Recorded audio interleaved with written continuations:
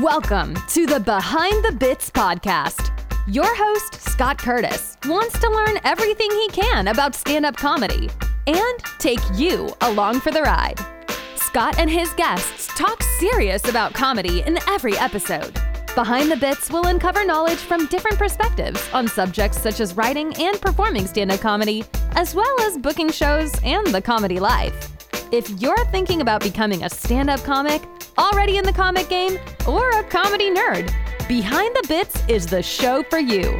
Now, let's get Behind the Bits.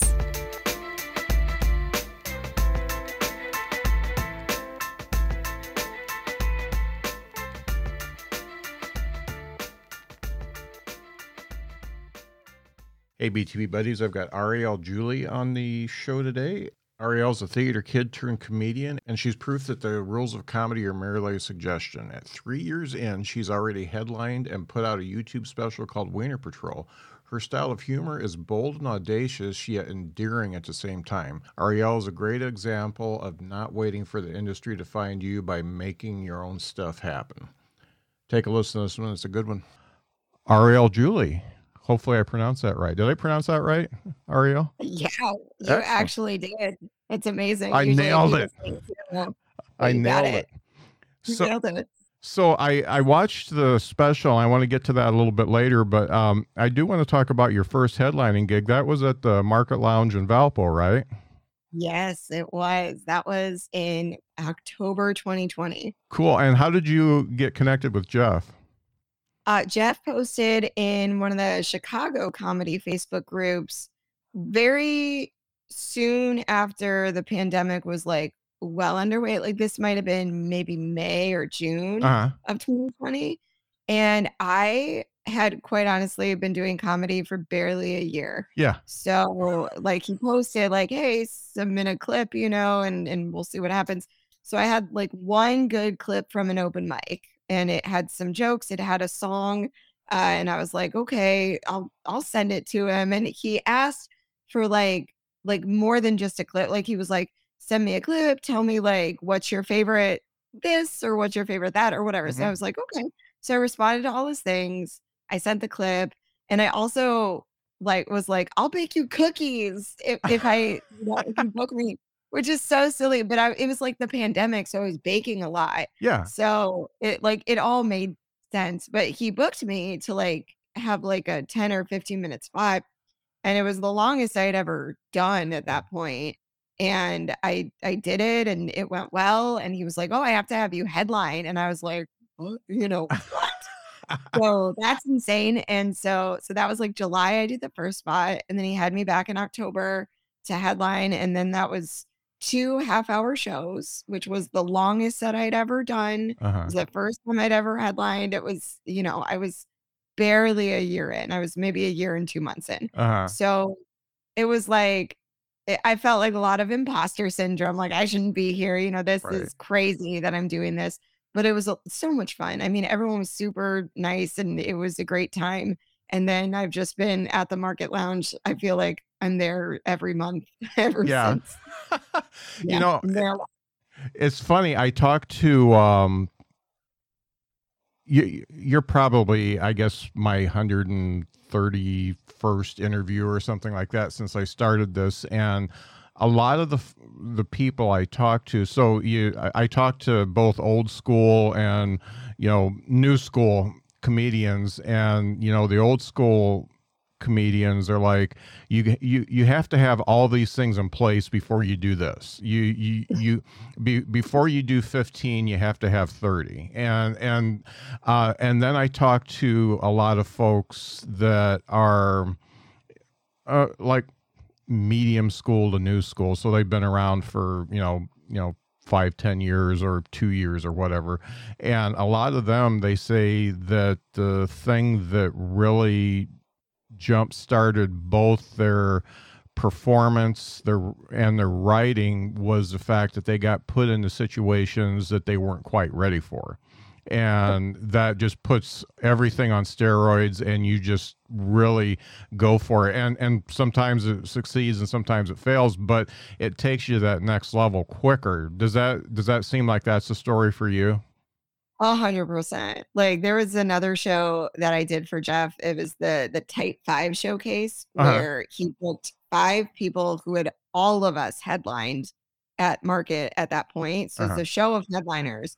And some of the people on that show, you know, everyone on that show was great, but like there were people on that show that had gotten standing ovations there, like people I admire, people from Chicago, like Yeah. people that are amazing, you know. And it was again 2 shows, an 8 p.m. and a 10:30. So I walk in for the 8 p.m. and the first thing Jeff says to me is, "You're going up last." And I was like, "What? Why?"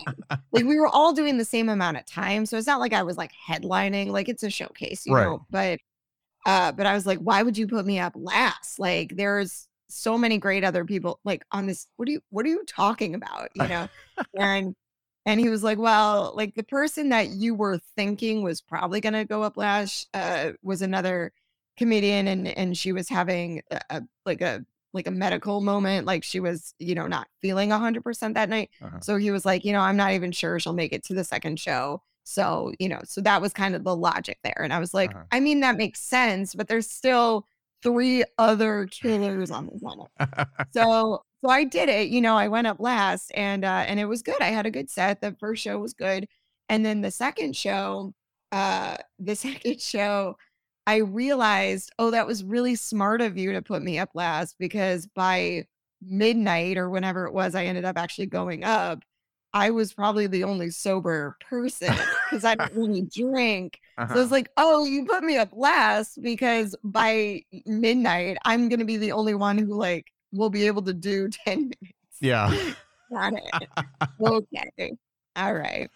But it was great. And it was a fun set. I still have clips from that set. I was loose. I was like just doing crowd work. Yeah. That was great. That was a great show. So both for that first time that you went up, that you felt you weren't quite ready for 15, and then when you headline, what did you do to get ready? I mean, I know you're freaking out because that's just what you do, but what did you do to get ready to put it out there? I don't remember. I Yeah. probably went to nights. I mean, so yeah, this was like two years ago. I probably went to a lot of mics or as many as I could given Uh-huh. the pandemic. So there was like, you know, outdoor stuff and you know, so Right. it was limited compared to what it is now. And what it was before, certainly. But I was a musical comic when I Mhm. started, and I don't really do that so much anymore. But as you saw in Wiener Patrol in the special, that was like I did all of the songs Yeah. because at that time I was like, I'm stepping away from the ukulele, I'm stepping away from singing and all of that. And people were like, oh, but we love the songs. And I was like, all right, well, let me do an hour and let me just do all the material I have so far, including all of the songs Uh-huh. and then just like and now there it is, and it's there, and you can watch it whenever you want, but I don't really do that very much anymore. Uh-huh. So, with the first time I headlined at Market, I knew that I had, like, an arsenal of maybe 5 or 6 songs, and I knew how long they were. So, I was like, "Yeah, 30 minutes, but, like, half of that could just be songs." So, I Right. really only need 15 minutes of material, which is just 3 to 4 open mic sets. So Uh-huh. it was more doable. Like it seemed reasonable. And also I was doing this thing where at the end of the night, I would take suggestions from the audience and make up a song off the top of my head because I did improv many, many years ago, like Uh-huh. high school and early college. So I was like, oh, I have this skill, like I could do that. And it's fun. The audience likes it. It's kind of like crowd work, but it's, you know, it's like a magic trick, you know, they like it. So so I was able to kind of fill time doing that, Uh-huh. and I've watched parts of some of those early longer sets, and I was like, "Yeah, I'm clearly nervous. I'm clearly filling time. I'm clearly, like, not struggling, but definitely like, what do I do next? What do I do next? Have I hit my time? Have I hit my time?" Like, I Right. could see it. Yeah. So, yeah. That's Yeah. funny. The funny thing is Jeff he was one of the first people I interviewed for this show, and I had heard about him from somebody else and said that, you know, Jeff's really smart. He's what he's doing at the Market Lounge is really smart. So I talked to him, and then I think he called me a couple weeks later and wanted me to do a show that was, and it was probably maybe his fifth or sixth show that he had done there. And I said yes. And it was like, I don't know, 2 or 3 months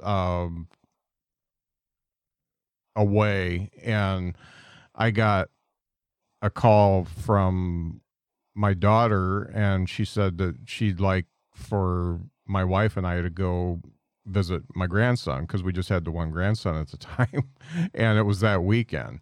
So I didn't want to just call him and say I couldn't do it. So I got a sub, and I don't know if you've met Dean Jernigan, but Dean. I love Dean. Yeah, so Yeah.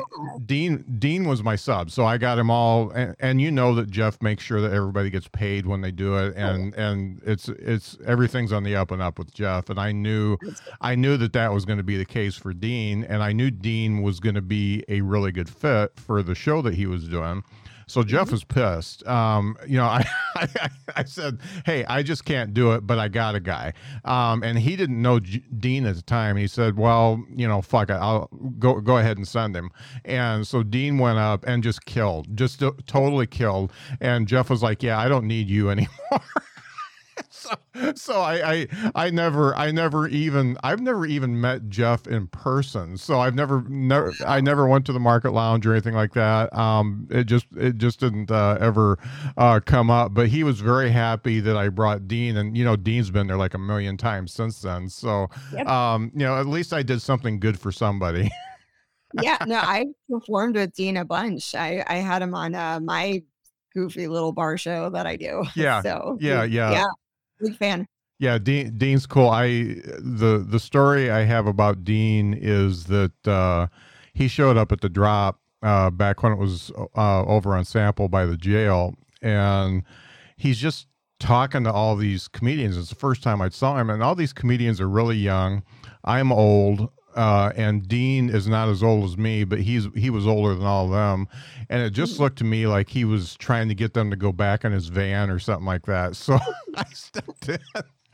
I'm like, I was like, who the hell are you? And why are you talking to all these young comedians? There's stage time in my van. You want to come in?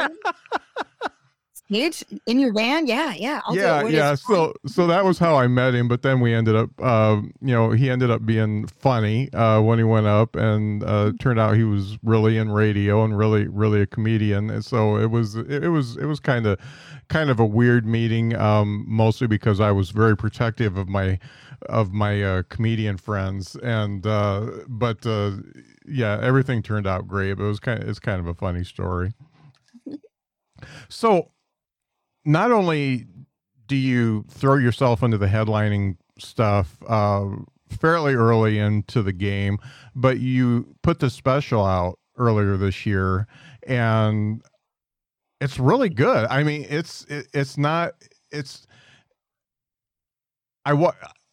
I'll tell you, I wasn't expecting much, because you're so young, you're so new into it. I wasn't expecting much, but I did like the musical stuff. I'm not a musical comedian type of guy. That usually doesn't work for me. But the way you did it, you didn't like do a million songs and then do a couple jokes. You did a lot of jokes and then did a song and then did more jokes. And I thought the way you did it was really good.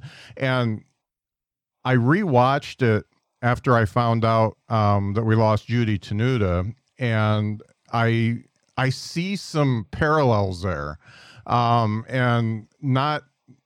I mean, you don't have the exact same energy, but you've got the same boldness up there. Did you ever watch Judy?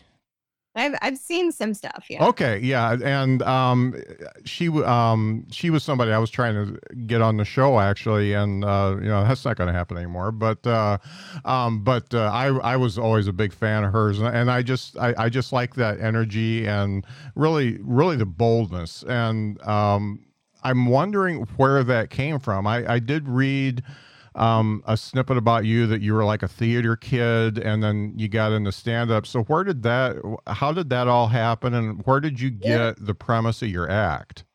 Where did you read that? I don't know. Is that not right? It's right. I'm just like, where is this information? Well, You're absolutely right. It yeah, is I absolutely do a lot of internet stalking when I have a guest on, just so I'm ready. No, you nailed it. Well, I don't know. I don't know where the boldness came from. I've never been shy, certainly. I did like acting and drama camp and all of that when I was a kid. Yeah. So I've always been like performing, Yeah. you know. But I don't know. I started doing improv when I was 14 at the Improv Playhouse in Libertyville. Shout out to David Stewart. And I was in a class with Pippa Sue, who later went on to be the original Eliza Schuyler in Hamilton. She went to Okay. Libertyville and all went to Vernon Hills, so I actually knew her. It was like that was a cool group of people. And I don't know, I always liked being the center of attention, and I liked, making people laugh. That's pretty cool. Mm-hmm. And when I was in college, I did the improv troupe at Bradley University called Barbecue Kitten. And I did that for a couple years, and then I sort of put that down.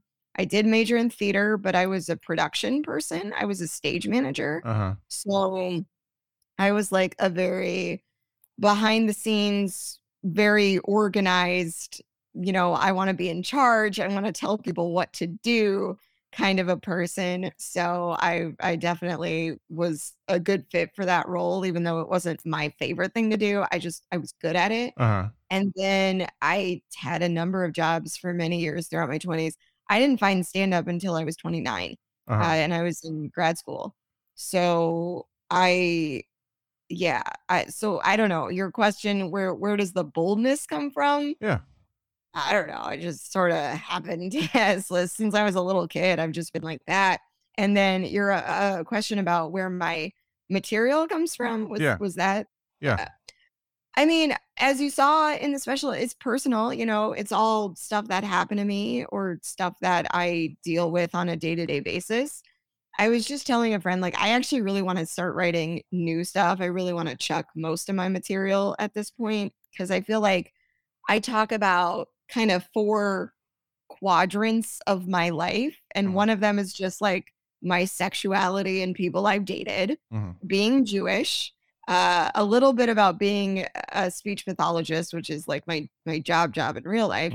And then the 4th one would be my relationship. My boyfriend, I talk about that on stage too. So it's like I sort of cover these 4 topics. I feel like I very rarely talk about something that's not one of those 4 things or directly related to one of those 4 things. And that's fine. And that's a good place to start with material, especially for anybody who's watching this who is just starting out. Starting out with things that have actually happened to you, things that, you deal with on a day-to-day basis, your family, your friends, your relationships, like it's all true. And there's comedy and everything. So that's where I started. But, I watch the greats. I watch, amazing comedians on Netflix and Amazon, and I listen to all their podcasts and everything. And I'm like, how do I just see the world and just see something just out of the corner of my eye and go, oh, that's crazy that that's happening. And then write a bit about it. Like that eludes me a little bit. So for now, all of my material is pretty personal or directly related to like something that actually happened to me, if that makes sense. Yeah. And that definitely comes through. And I know that when we're on stage, we are trying to enhance one part of our personality so that, there's a strong persona up there. But I felt like with you, you're just bringing you up there. You're not really enhancing anything so much other than just stating what's happened in your life and why it is funny. Yeah. That's it. That's the gist. Yeah. You got it. And I think that's what made it more natural. And it, even though there is strong sexual content, there's strong content about your family and being Jewish, just like you said, all that stuff's there, but it just feels like you're almost having a conversation with somebody at the bar.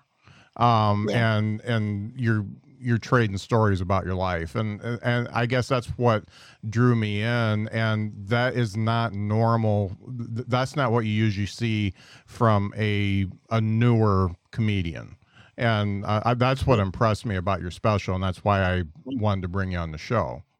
Thank you. And I'll say, I say this to people a lot. Like, technically, at this time, like it's October 2022. Technically, I'm 3 years and some change into stand up. But I've always been like, I've always talked like that. I've always told stories or told jokes or whatever. So I say to people, like, I've been doing comedy for my whole life. I just picked up a microphone 3 years ago. You know? So, like, yeah, storytelling, all of that. I've always, you know, been the center of attention at a party, like telling a story and making somebody laugh. There are jokes that I wrote when I was, you know, blogging like 6 years ago that I ended up using in my stand up. And yeah, so it's always kind of been there. And I appreciate that you felt like it was conversational, because that's sort of what I'm going for. Yeah. Well, and I will say about Wiener Patrol specifically, when I made that, I was not at all like, I'm going to record an album. I'm going to film a special. That is not what the intention behind that was. It was completely like, I'm getting ready to chuck this material. I'm getting ready to chuck the songs, you know, and also let me see if I have an hour. I'm just curious. Yeah. Do I have an hour? I feel like I have an hour, but I've never done that much time. Let me just see. And so the Lincoln Lodge in Chicago, they're an amazing organization that is just a full theater space dedicated to comedy. They're amazing people that work there. I'm there every week. They're the best. They're just the best. And so that room that I filmed in was their smallest room, and it was a very reasonable price to rent for the hour. So when I talked to them about this, I was like, well, I'm thinking about, you know, doing just like an hour of material. They're like, oh, here's the cost to rent the room. I'm like, oh, that's super doable. Okay. So I was coming at it like, I'm just going to do an hour. Come see me do an hour. It wasn't like, see me record my album, see me do a special. It was just, see me do an hour. Tickets were like $5. You know, most of my friends came. My sister came. Like, you know, it was cool. And then a friend of mine was like, oh, I'll film it for you. Cause it's like, oh, you might as well have like a good camera, not just like your phone. Right. So I was like, oh, okay. Yeah, we'll film it. And he even asked me, like, do you want 2 camera angles? And I was like, no, like, why? So as you saw, it's a whole hour at just one camera angle. And that's a little bit of a regret for sure. But, you know, I wasn't like trying to film a special. I was just like, yeah, the best case scenario, the room is full enough, the jokes do well, I'll be able to cut this hour up into clips that I can then submit to like festivals and, you know, whatever, which I have done. So it sort of was just like a giant accident. But once it was finished and my friend, you know, edited it, and there was, you know, this good quality, good production quality with like every joke did well because it was a room full of my friends. You know, there were a couple strangers. There were a couple strangers. I did get, I think, 5 or 6 complete strangers in there. People. But then, yeah, it was my friends and comics, and it was, you know, it was easy. It's like a 50-seat room, you know, it wasn't a crazy amount of people. So yeah. So once I filmed it, I was like, oh, this is like a whole thing. And people were like, well, just post the whole thing. And I'm like, oh, no, I don't want to do that. That's crazy. But obviously I did it, you know, I posted it. So now it's there.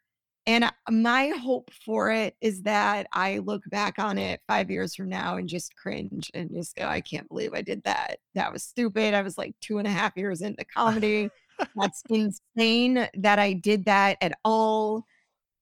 Yeah. But, you know, but there it is.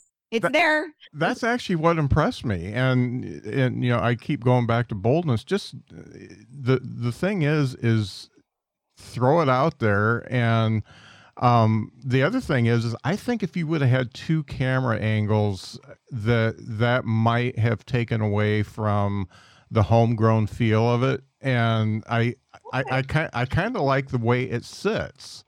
and Okay. and it's just I'm really getting into that now. You know, some of these that are even self-produced are overproduced sometimes, and you got the two camera angles, and everybody's mic'd exactly properly, and all that kind of stuff, and then they're switching back and forth a little bit too much, and it just I think it sometimes takes away from the fact that, hey, I'm just putting something out here, and I want to see what people think. And yeah, I guess I thought that the way you presented it was perfect for what you wanted to present. Thank you. Yeah. My this is my cat. This Hi, is kitty Wilma. cat. He's decided to join us for this interview. Um, she she's a big fan of comedy. She's actually my biggest critic. Yeah, I appreciate that. I again, there was very little intentionality Uh-huh. behind Wiener Patrol other than I have all this material. Let's just get it out there and see what happens. But yeah, a lot of people have come up to me and said, I watched it. I watched your special. It was funny. And I sort of avoided watching it for a good 6 or 7 months.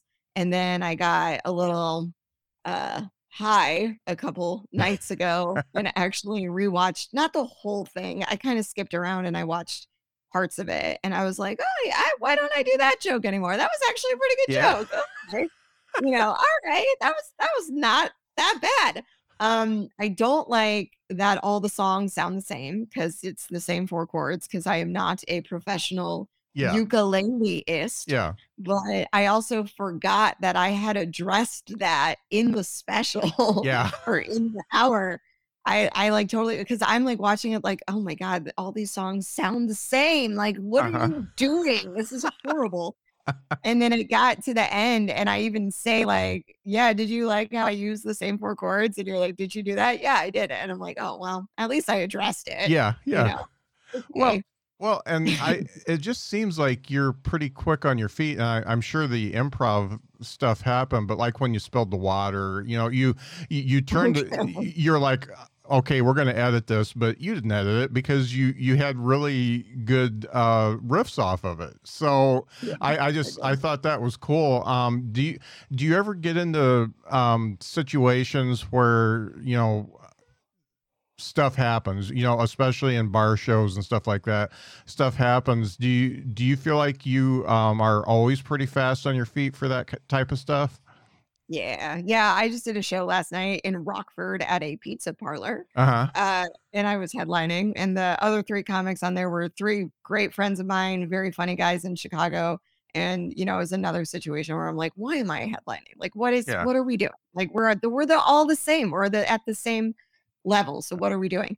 But yeah, there was heckling, there was people talking, it's a restaurant. It's like a comedy show in a restaurant, like a Right. small restaurant. There couldn't have been more than 30 people there.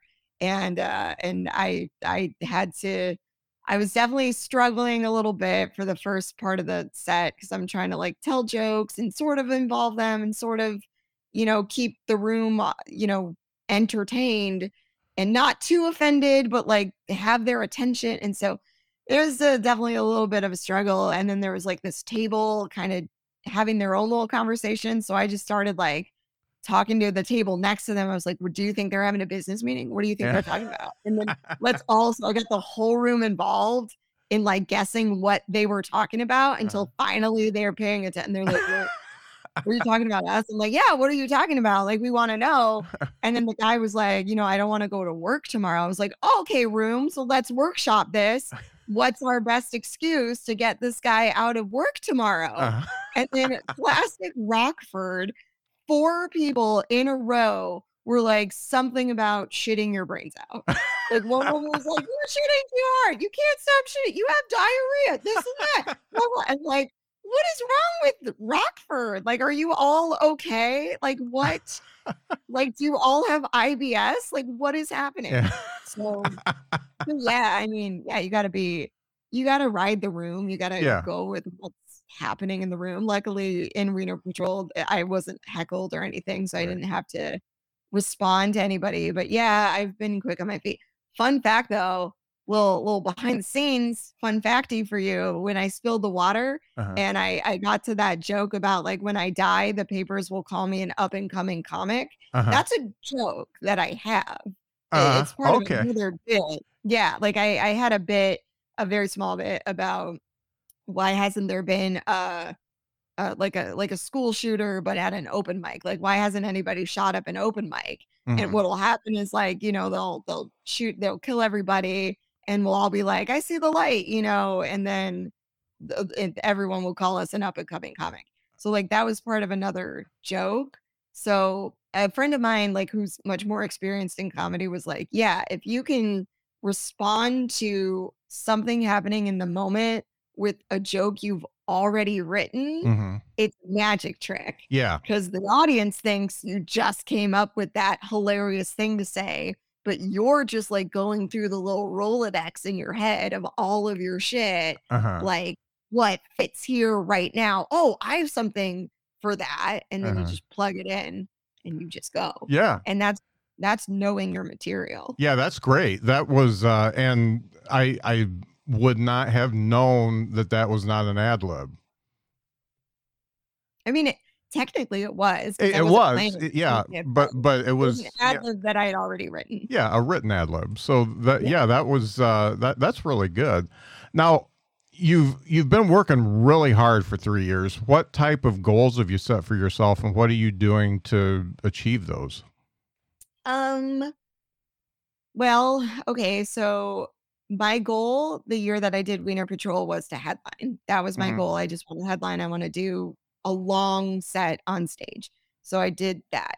After Wiener Patrol, my next goal was festivals. I wanted to cut it up into clips, submit it to festivals.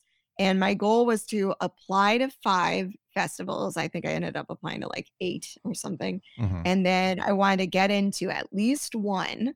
And I got into 4 and I did those 4. And now my goal, now that I've done all that, I want to do more road stuff.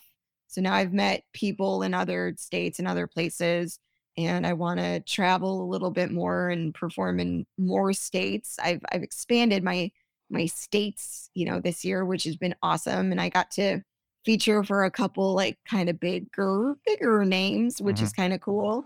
So any opportunity like that, of course, I'd love to do, but I would like to travel a little bit more. Okay. So it's like a short-term goal. I don't really have any long-term goals. I don't know. I feel like that's kind of a trap. If you're like, I want to get, famous. Like, I don't even know what that means. Uh-huh. I don't know. I want to okay. I would love to be able to live a comfortable lifestyle making money from doing just comedy. Mhm. That would be amazing. Yeah. Is that realistic? I don't know. Eh, maybe. I don't, I don't know. But I want to get better. That's a big goal. I want to get good. I want to get really good. I want to practice doing a lot of different kinds of rooms. I want to Mhm. get better at crowd work. I want to get better at writing. I want to write, like I was saying earlier, more stuff that's not necessarily so personal or necessarily like, this is a dude I fucked. Crazy, right? Yeah. Like, yeah. So, yeah, I guess I want to travel. I want to write more and write better. And I want to I don't know, I want to host a little bit more. Uh-huh. That's a goal. Yeah. Short term, I think short term goals are appropriate for Cool. where I'm at Yeah. right now. That makes sense. How do you critique yourself when you do a set and break it down and decide if first of all if a joke should live or die, and second, performance wise, what could you have done better? What did you do good? Do you do that? Do you do like a post game type thing? Oh yeah. Yep. I record everything, whether it's just an audio record or a video. I try to video as much as I can so I can see myself, so I can see, if I'm like touching my face too much or my hair, or, Hmm. stuff like that. Because I was the captain of my speech team in high school. So I'm there are a lot of very specific rules in the speech team world about how to, like, you have to stand there and then you have to move there and then you have to do this. And so I try to make sure I don't do that because it's very unnatural. And so I just want to, so I watch myself and first I'm like, okay, am I watchable? Do I look like I'm having fun up there or do I look nervous? Do I look like I'm scared of the room or do I look like I'm confident and in control? So there's that. I absolutely critique myself mercilessly. I don't think I'm funny at all. I think I'm like, oh, that sucked. And everyone's like, oh, it was great. I'm like, no, it was not. It was very bad. That one joke did not land. So it was a bad set. And yeah, I always listen and I'm like, oh, I forgot to do that tag. What is, oh, nah. You know, I forgot to do that punchline. Ah, I forgot that bit, or I forgot the second half of this joke, or I did it in a weird order. Why did I do that? So yeah, that happens all the time. Yeah. And in terms of what was your other question? Do I critique myself? What was your other question? Decide if a joke lives or dies. Great question. So a lot of jokes. So I did a lot of open mics. I haven't been able to do as many open mics as often because I'm either dead tired after work or I'm on a show. So I haven't gotten to do that. But open mics, I'll try out a new joke or new bit. If it works at the mic, which is usually a room full of other comics, maybe there's potential. I've got a nice little suite set up for myself where I run 2 weekly shows. One is in a bar and one is at the Lincoln Lodge, and that's a later show. And I don't always perform on the later show, but I'm there as much as possible. And I perform on it at least twice a month, whether I'm hosting or on an actual spot on it. So like next week I'm hosting. So there'll be like, I'll do 5 or 6 minutes at the top and I'll just kind of introduce the show and do a little, crowd work or maybe try a new bit. So, and then the weekly show I host at the bar, whether I'm hosting or just doing a spot on it, I always give myself like 8 to 10 minutes. And so that's where I try out a lot of new material because there's usually a regular crowd. So it's like a balance of trying a joke in a room full of comics, trying a joke in a couple different rooms full of different kinds of comics at different open mics, and then trying it out in like a low stakes show, like my goofy little bar show, try it out there. If it bombs, whatever, who cares? And then eventually I might try it out in like a higher stakes room, like a Zanies or like a Laugh Factory or like a booked show or something. And if the joke is doing well in kind of all of those places, I'll try it, especially if it's like a riskier joke, like if it's really dirty or really dark or really blue or whatever. I'm always hesitant to try that kind of stuff, but like last night at the pizza parlor, I tried a lot of new stuff. I was like, I'm doing 30 minutes, I've got time. I had just done 40 minutes the night before and I tried a couple new things, but that was a little more, it was a little less loose. So I wanted to keep it a little tighter and keep it a little bit more professional. So I did more of like the greatest hits. And I did a little bit of new stuff and a little bit of crowd work, but at this show last night, I was like, yeah, we're going to change it up. So I didn't do bits that I almost always do. I didn't even touch them. And I opened with a bit I've never opened with that I'm not even like 100% with. And it was definitely a fuck around kind of night. Cause like, where else are you going to do it? Yeah. Like, you've got nothing to lose. You got nothing to lose at a place like that. Yeah. Yeah. And it worked out and I ended on a really good note. So I did my time, the audience was entertained, which is all you can ask for. So the producer was happy. And, I never want to disappoint anybody. So I never want to like ruin a room. That's certainly not the goal. And that's really scary too, to like try a newer bit in like a real room where it's like, if this doesn't work, you feel like you're letting down the person who booked you. You're letting down the other comics. You're letting down the audience. They came here to laugh and you're on stage and you didn't make them laugh. That sucks. Yeah. Well, it's hard. I mean, it's hard. It's a hard balance, but I try to do new stuff. I try to rotate material pretty often. do you have like a specific criteria on when you just need to put a joke back and maybe revisit it? And Working well consistently. I have 3 bits right now that I'm thinking of that I'm like, actually 4 or 5 that they're okay. They're good premises. They're okay. uh-huh. And there's some funny jokes within those bits, but I've snuck them into longer sets recently, and they just don't get the pop that I think they Mhm. should. And I'm like, all right, I gotta shelf this. And some of those bits I've already shelved. Mhm. Like I had like one of them I wrote over the summer, and I was doing it and doing it at mics and doing it at mics, and then I started doing it in sets, and then it just wasn't doing great, so I put it on the shelf. And then like maybe 2 months ago, I was like, oh, here's a good tag for that bit that I shelved. So I took it off the shelf and I started doing it again, and it was doing okay. And now, like after last night, I'm like, maybe that one goes back on the shelf again, and we'll come back later. Yeah, yeah.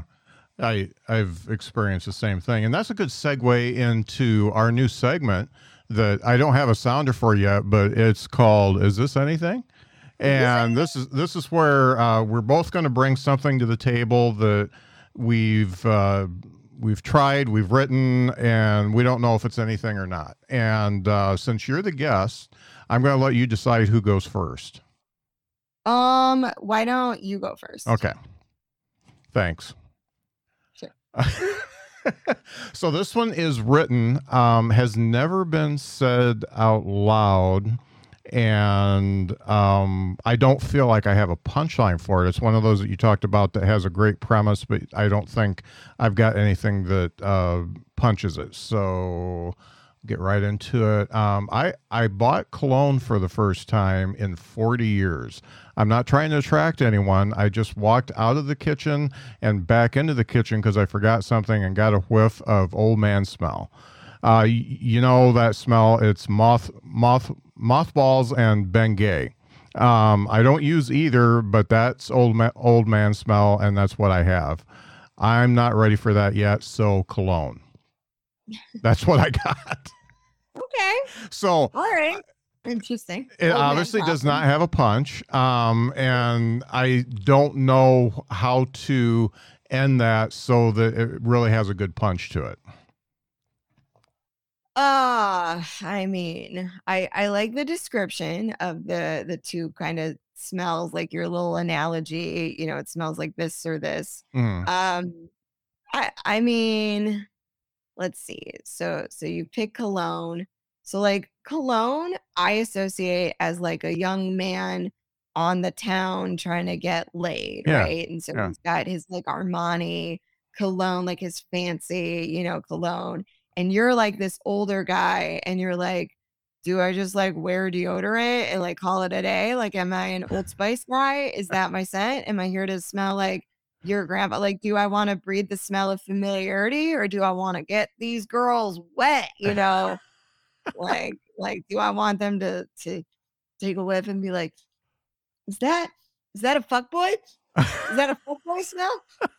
No, that's a grandpa. What is happening? Am I attracted to old men? Like, I want to make young women question their porn preferences. Yeah. Like, that's what I want. Yeah. I like that. Yeah. So instead of leaning away from trying to attract people, lean into it more. And Well, yeah, I think the root of comedy is like you're talking about stuff that we think about, but we don't say out loud. uh-huh. So to just be like, oh, I want to smell good. It's like, well, yeah, everybody wants to smell good. Uh-huh. But why do you want to smell good? Because you want people to be attracted to you. You want people to want to fuck you. Uh-huh. That's what it is reptilian, Right. You don't Right. want to just smell good just for you. Who is that for? You don't care. You know, it's for them. And why is it for them? Because you want them to be like, huh, okay, Yeah. He's old, but he doesn't smell old. So it might be better to start with the fact that I caught a whiff of old man smell and then And go you were just in. like, ugh, I don't want to fuck that guy. Yeah. Gross. Uh-huh. Like, that's funny if you're like, I don't want to fuck that old man. Yeah. But if he smelled like he was wearing a polo and boat shoes, maybe now I'm in my 50s, 60s. I'm not sure your age, but I'm where I'm at. And Uh-huh. maybe I'd experiment with my sexuality. I don't know. He was a good smelling dude. Yeah. That actually works because I normally wear a polo shirt when I perform, and I've got a stupid joke up top that I say I'd like to thank the sport of polo for providing the shirts I wear most of the time. So that it would almost be a callback. There you go. Yeah. There you go. Good. Well, those are great notes, and I do think I'm going to turn that back on its head and start with the fact that I'm aware of the old man smell, and the reason why I'm going to do something about it is because I still want to be attractive. So Yeah. so I like that. I'll And I'll what's do good some about that homework. too? I'll do some Sure. homework and submit an essay to you when I'm done with it. Perfect. And you're married too, right? Yes. Yeah. So what's great about that too is that now you get to do the very relatable moment where you're like, well, I want to seem fuckable, Uh-huh. but like I am married. Like I'm not trying to fuck, but I still want people to want to Yeah. fuck me, Yeah. because that's all we're doing. I'm in a relationship, but I fucking wear makeup and a low cut shirt on stage Uh-huh. because, like I'm not like, oh, this is only for my man. Like, no, I want you to be attracted to me. That's the whole point. Yeah. I don't want you to like rape me about it or anything, but like, I want you to want to a little Yeah. bit, Yeah. Yeah.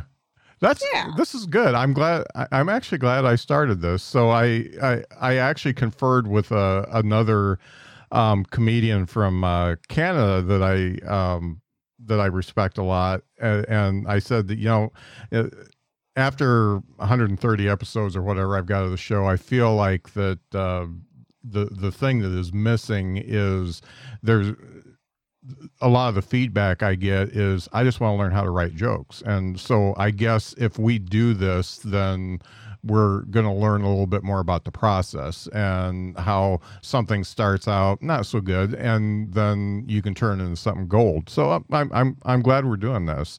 Okay, Good. it's your turn. Okay. I'm trying to figure out a bit about like I dated a lot in my 20s. I hooked up a lot of dudes in my 20s because I was like looking for love, Mhm. And now like I'm in this relationship, but I do, put myself out there and everything. And I get these dudes who like there was a point in my 20s where I stopped caring and I was like, no, I don't give a shit if you like me or not anymore. I don't care if you call me back. I don't care. It's like, it's whatever. And that's when those dudes started like becoming obsessed with me. So I was like, and they still hit me up like 4 years later. I'm still getting texts and DMs like, I miss you. I think about you still. I'm like, why? Fucking why? So I was trying to write a bit that's kind of like, ladies, I can't tell you how to find love, but I can tell you how to make a man obsessed with you. Like, I can't help you, get married and find the love of your life. But if you want a stalker, I got you. Like, Uh-huh. and I had a couple stalkers at one point, which is why I go by Ariel Julie instead of my actual last name, which is Uh-huh. Secret. Okay. Because I had stalkers and I didn't want them to find me when I started doing comedy. Right. And I also had a bit about I never really did it on stage. It's sort of just been a premise that was like, I had this stalker and it was scary. Of course it's scary. And I remember going to the police at one point and being like, I have this stalker and he keeps calling me. He said he's been driving by my house. I'm really scared. Is there anything? Can I file a restraining order? Is there anything I can do? And the police were like, well, has he ever hurt you? And I was like, no. And they're like, has he ever threatened to hurt you? And I was like, no, he wants to marry me. In fact, he wants to, not hurt me. Uh-huh. And they're like, well, we can't we can't give you a restraining order against somebody who hasn't threatened to hurt you. I'm like, yeah, but what if he does hurt me? Like, so you're basically saying, yeah, once he kills you, then we'll be like, you're right. You were right about that. Yeah. Like, what do I? So I've never figured out like how to make that concise and like, jokey. But something about like stalking and having a stalker and like navigating that, I kind of would like to make that funny if I can. Yeah. But that's a tough. It seems tough. Up top on that, one of the things that came into my head is, ladies, I can't tell you how to find love, but I can tell you how to build a stalker. Something that just really hits and gets to it right away. I can tell you how to build a stalker or create a stalker or something like that. That jumped into my head. And on the when you're trying to file a restraining order, it's like, okay, did he hurt you? Did he threaten to hurt you? And they're like, at the point where they say we can't file a restraining order, just, oh, I'm sorry, I forgot, he stabbed me. oh, that's kind of funny. I gotta kind of invent something that happened. Like, no, he did hit me. No, I mean, I thought I deserved it, but maybe you're right. Yeah. Maybe it is a problem. Yeah. Oh my God. You know what? I'm so stupid. He like totally hurt me. Yeah. And this is all, I'm really good at makeup. I've got a tutorial. Yeah. So like you can't hear it, but it's only because of True Blend cover up. Yeah. Yeah. I'm an influencer. Yeah. I'm actually an influencer and I'm really good at my job. Like, and I can't take the makeup off to show you because it's long lasting. Yeah. Yeah. What will do? But then you could actually take it further and they say, well, this doesn't call for a restraining order. We're going to arrest this guy. And then you say, well, he didn't hit me that hard and he might have just slipped, or maybe he's a good guy. Yeah. Two different kids by two other women. You can't take their shitty dad away. Yeah, he's a good guy. He's just not good for me. And that might.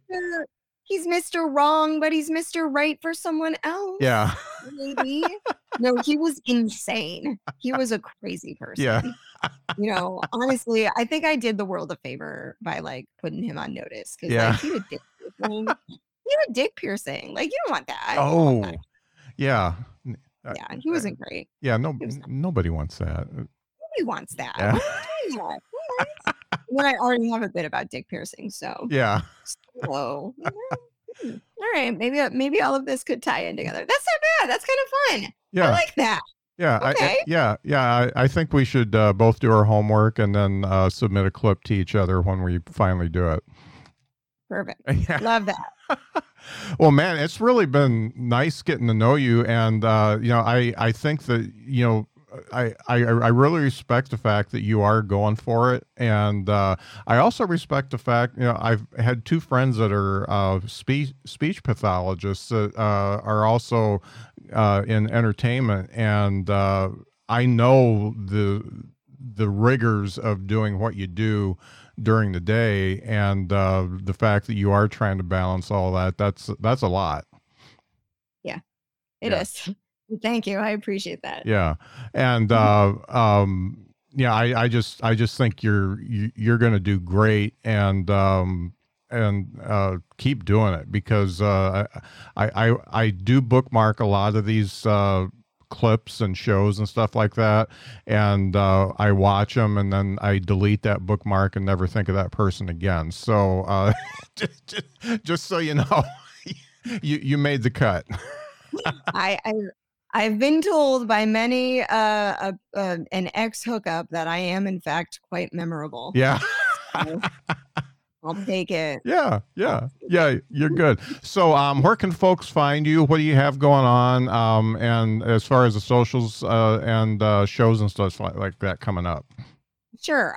Feel free to follow me on Instagram at Ariel_Julie_comedy, or you could just type in Ariel Julie Comedy. That'll come up. Same as YouTube. You can go to my YouTube, Ariel Julie Comedy. That's where you can see Wiener Patrol and a bunch of other clips. Or you can go to my Linktree. I think it's just linktree.com/Ariel Julie, and that'll have all the links to, I think my Twitter is like at the Ariel Julie, but I never post. So, I mean, you can follow me, but like, it's whatever. I guess you can friend me on Facebook. Maybe don't. If we really don't know each other, like, just follow me. Like, just follow me. Like, you don't need to be my friend on Facebook. Just follow me. For those of you who are a bit more salacious, I do in fact have an OnlyFans. So if you would like to subscribe, it's Somebody's making brunch. Somebody's decided that now is a really good time to open every single package we own. I'm kidding. No, that is my boyfriend. He's taking out the recycling like I asked him to. He's being a very good boyfriend right now. Just a little noisy. Love you. As I was saying, you can see pornography on onlyfans.com/Ariel Julie. Excellent. Well, it's been really great getting to know you, and like I said, I think you're one of those that are going to do well. Thank you. I appreciate it. Thank you so much. It was a lot of fun this morning. Great. Thank you. Thanks a lot.